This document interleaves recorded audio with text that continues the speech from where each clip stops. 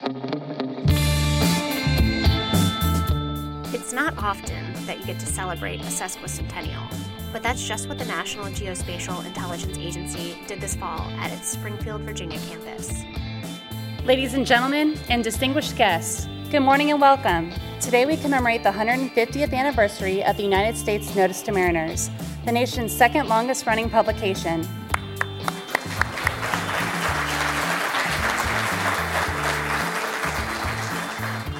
For 150 years, the Notice to Mariners has kept navigators and shipmasters informed with the most current navigational information.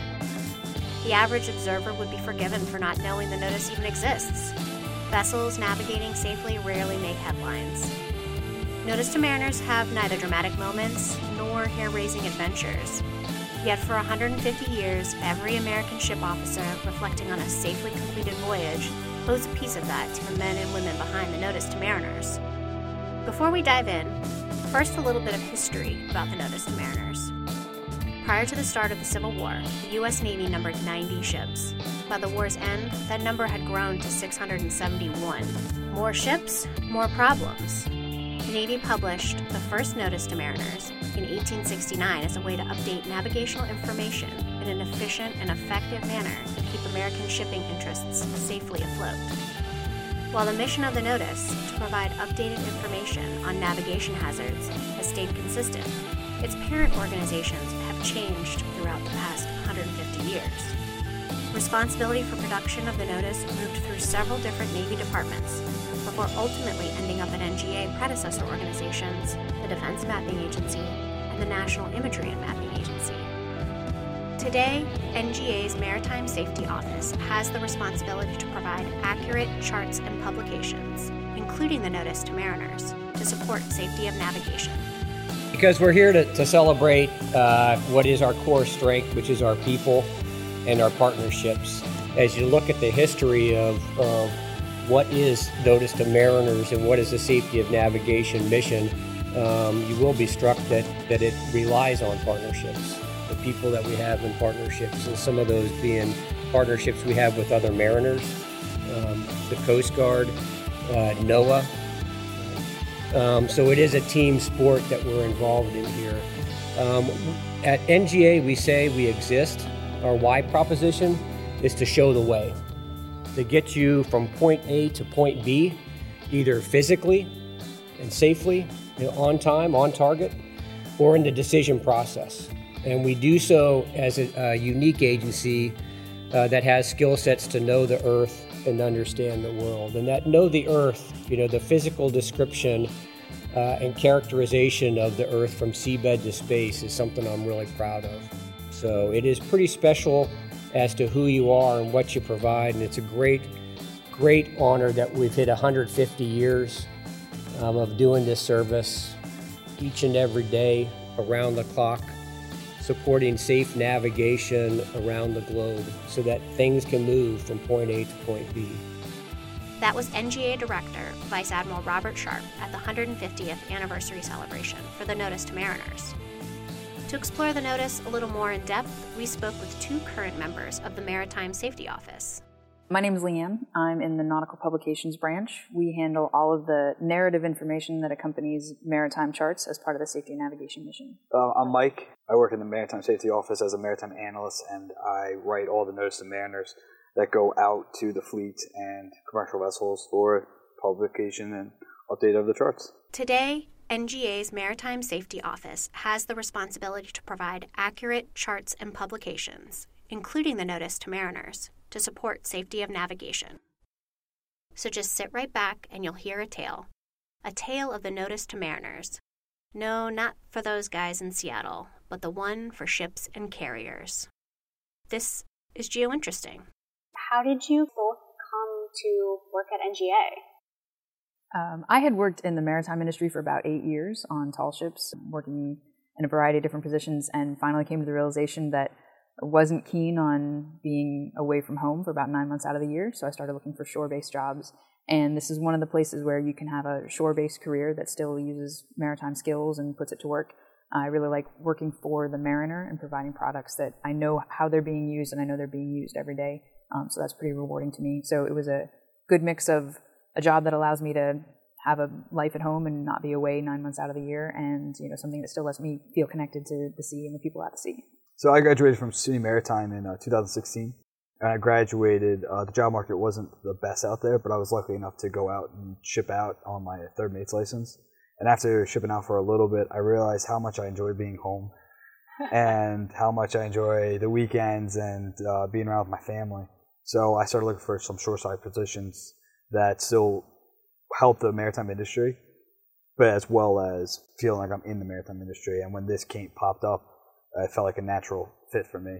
And knowing now that my current work role directly helps my friends who I graduate school with stay safe at sea, it's pretty fulfilling. So what is a notice to mariners? So basically, a notice to mariner is a documentation that we send out to the fleet. We can send it out paper and book, or we can send it out electronically. And what that is, it entails information about charts that they need to update. So we get that information from foreign countries, where I think it's 60 countries currently send out weekly notices, and we basically take that information and determine what needs to be applied to our charts, such as obstructions, changes in depths, wrecks, rocks, anything you can think of that might go on a chart. We will analyze it, determine whether it applies, and then if it does, we will write a correction saying this needs to go into our chart, and then send it out in a booklet or electronic or digital version, and the mariner's then job is to put it on their charts. What is the craziest notice that you've ever gotten to add to a notice? So, first of all, I think you would be amazed at the amount that we don't know about the ocean floor and what kinds of things happen. And we're often amazed at the things that do happen. So I remember once after some underwater volcanic activity, there was a mud island that suddenly appeared, brand new island. So it had to be charted. We had to write a notice that said, apply island in approximate position. And 3 weeks or a month or so later, it sank back under the ocean. So then you had to say island no longer exists. So that's one of those things that you don't really think about that happening. But if you're out sailing, you certainly want to know if there's an island out there and make sure that you sail around it. That is crazy. So what does a notice look like? For the first 135 years, the notice was a printed document. Sometimes it would be a single page. Sometimes it would be multiple pages. Today, or as of the last time that we printed, which was December of 2004, they were multiple pages, sometimes 50 to 100 pages, depending on how much information was in there. At times they've been double-sided, at times they've been single-sided, because some of the information you used to have to cut out with scissors and then tape into, either tape onto your chart or paste onto your chart, or tape into a publication to update the information. Today that's all digital, so it's a large PDF of information. Still can be printed out and cut out and taped into the book, or you can simply follow the directions for the chart corrections. For the last 15 years now, we've been almost exclusively digital, so it's a PDF that's issued, and you can go to our website and download that, and it's released every Saturday, has been every Saturday for a while, since 1886, I believe. Basically, a document with a series of instructions, some of it having to do with chart corrections, something having to do with corrections to publications, some other pertinent information that you may have received over your radio broadcast, and just a general list of all the corrections that have been made. Has a lot of really valuable information, but it's all sort of wrapped up in a pretty concise pattern, but it still ends up being a fairly large document that we put out week after week after week.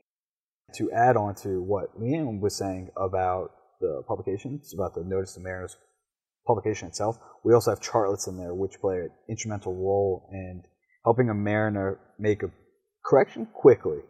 It's basically like a cut and paste almost of the chart. You basically put it on top of the chart, cut and paste.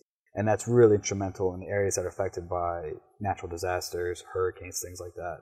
And that really helps a mariner quickly make a change to an area that might have undergone change due to piers falling into the ocean or changes to the hydrography or topography.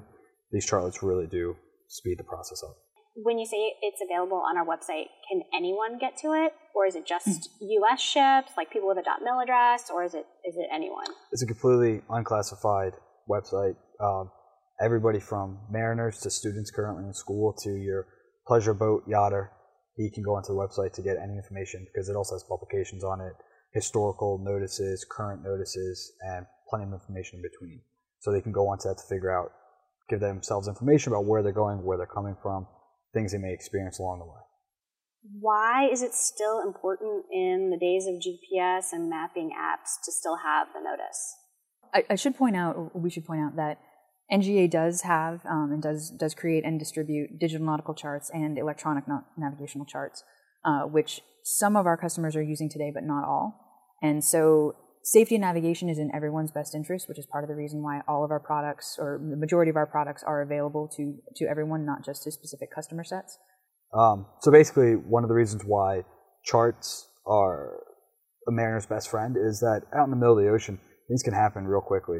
You can lose satellite coverage, you can lose your ability to power. Things can happen quickly when you're in the ocean. Having a chart, a paper chart, which doesn't require electricity, it doesn't require anything except dividers and a pencil, you can figure out your exact position on this chart just from using land navigation and land navigation and celestial navigation as well. So that makes it a huge, huge factor when you're out in the ocean, and things can change very quickly. How is it that NGA came to do this mission? The Safety of Nav mission and the Notice to Mariner mission dates back to the earliest iteration was when in 1830, when the U.S. Navy created the Depot of Charts and Instruments, and that mission was to compile and distribute to ships charts, navigational publications, and instruments that they would use on their vessels for navigating. Over time, that mission has shifted. It's been under several different agencies. In 1866, they created the U.S. Navy Hydrographic Office. That lasted for a number of years until the 60s, when that mission shifted to the Naval Oceanographic Office. Then the mission fell under DMA, the Defense Mapping Agency, both as a hydrographic center, and then there was a hydrographic topographic center. That became NEMA, or was part of NEMA, and then, as you know, NEMA became part of NGA. It's had a number of predecessor agencies, but the mission set and the importance of providing safety of navigation information for the U.S. Navy and for other customers as well has sort of always been consistent, even as it's changed and been organized under different agencies and organizations. How do you guys feel contributing to a mission that's celebrating its 150th anniversary? It feels special. I mean, this is something that's been going on a lot longer than I've been on this earth, and hopefully it will continue on a lot longer after I've left. And it feels good to make a contribution to, like I said earlier, I have friends and brothers and sisters who are out sailing right now on the open oceans, and it feels good to be able to provide information that I know will keep them safe at night, because at the end of the day, no one wants to hear about any bad, horrible tragedies. So knowing that they'll get home safely due directly to what I help make, it's an incredible feeling. I agree. It's very rewarding, and as a former mariner, I feel very closely tied to the customers, and having worked a few different aspects of the Safety of Nav mission here, including time at our watch desk, time in our nautical publications, time with our Notice to Mariners. It's a good feeling to know how your work is being used, and to feel closely related to that customer base, and to know that the mission goes back 150 years, and even earlier. The 150-year anniversary is for this specific product, but the mission has been a lot longer than that. It's rewarding. Thanks for joining the National Geospatial-Intelligence Agency for another episode of our podcast, GeoInteresting. Want to check out a Notice to Mariners for yourself? Head over to nga.mil, where my colleague Jessica breaks down what you can find in one. Like what you heard? Join us. Check out all our current NGA career opportunities at intelligencecareers.gov. And this is one case where an intelligence agency actually wants you to spread the word. Tell a friend about GeoInteresting. Look for us on your preferred podcasting platform, or on YouTube, or read a transcript of the episode at nga.mil. And just because you stuck around for the end, here's a little bonus content from Leanne and Mike. So, quick lightning round. What is your favorite mythical sea creature? Can it be a real sea creature? It could be. What's the shrimp that punches? Oh, I have no idea. Oh. I've always liked manatees. I always thought they were fun to look at. I think it's a mantis shrimp. Mantis shrimp. I think it's a mantis shrimp. It has some crazy strong punch. That's how it defends itself. And I don't know, I think that's impressive. Manatees are pretty good too. What is your favorite nautical themed movie? It's probably weird to say it's, but The Hunt for Red October, maybe. I mean, Which goes that against should be everyone's favorite. the complete opposite of what we're taught in school, but probably the Hunt for Red October. If I'm being totally honest, it's Captain Ron. Who lives in a pineapple under the sea? SpongeBob SquarePants. A+. Do you get seasick? Yes, Yes. You were on a tall ship. I was. That seems problematic. It is. It's not the best way to spend a day, but when you get over getting seasick and you're at sea and you get to experience being at sea, being underway, especially on a sailing vessel for days at a time, it makes it worthwhile. How many of the 7 seas have you sailed on? I'll be honest, most of my work was in the Atlantic Ocean, so I've only been to 2. I would say most of my sea time is pretty much North America, so I'm gonna say 3. And do you ever find yourself talking like a pirate? I find myself talking like a sailor, and you can interpret what that means. Well, of course, on International Talk Like a Pirate Day, obviously, but yeah, I would say talking like a sailor more often than specifically talking like a pirate. Well, that's it. Thank you guys for joining me. That was awesome. Thanks for having us. Thank you. Yeah.